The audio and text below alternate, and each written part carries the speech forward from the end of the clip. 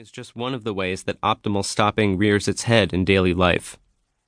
Committing to or foregoing a succession of options is a structure that appears in life again and again, in slightly different incarnations. How many times to circle the block before pulling into a parking space?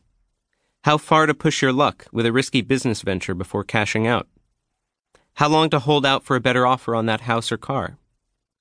The same challenge also appears in an even more fraught setting: dating.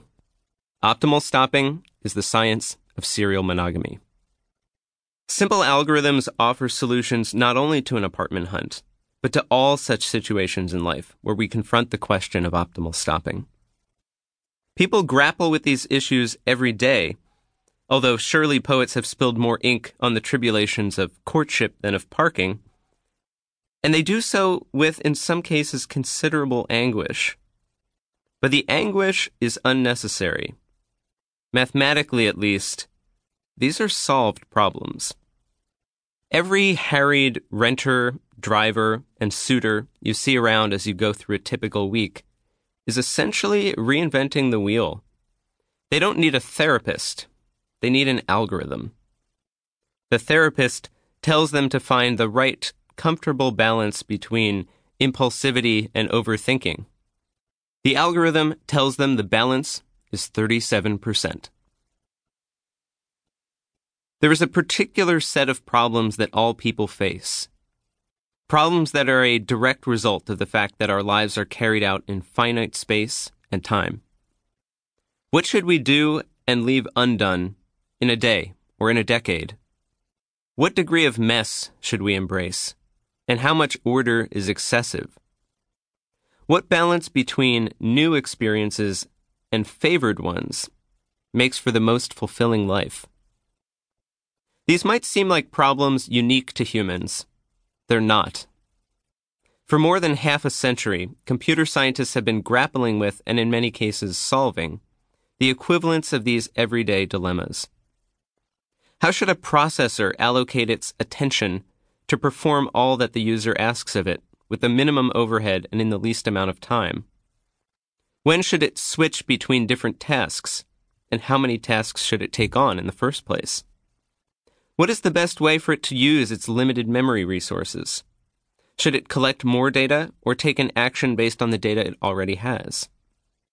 Seizing the day might be a challenge for humans, but computers all around us are seizing milliseconds with ease, and there's much we can learn from how they do it. Talking about algorithms for human lives might seem like an odd juxtaposition.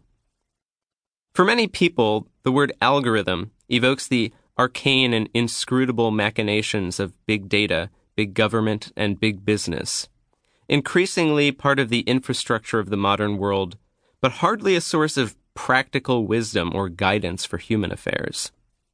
But an algorithm is just a finite sequence of steps used to solve a problem, and algorithms are much broader and older by far than the computer.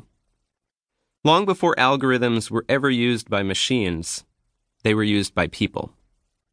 The word algorithm comes from the name of Persian mathematician al-Khwarizmi, author of a 9th century book of techniques for doing mathematics by hand.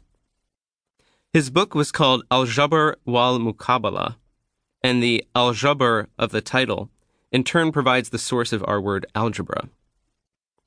The earliest known mathematical algorithms, however, predate even al-Khwarizmi's work.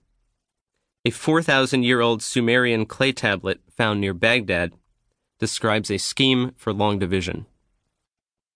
But algorithms are not confined to mathematics alone.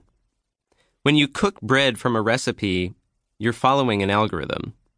When you knit a sweater from a pattern, you're following an algorithm. When you put a sharp edge on a piece of flint by executing a precise sequence of strikes with the end of an antler, a key step in making fine stone tools, you're following an algorithm. Algorithms have been a part of human technology ever since the Stone Age. In this book, we explore the idea of human algorithm design, searching for better solutions to the challenges people encounter every day. Applying the lens of computer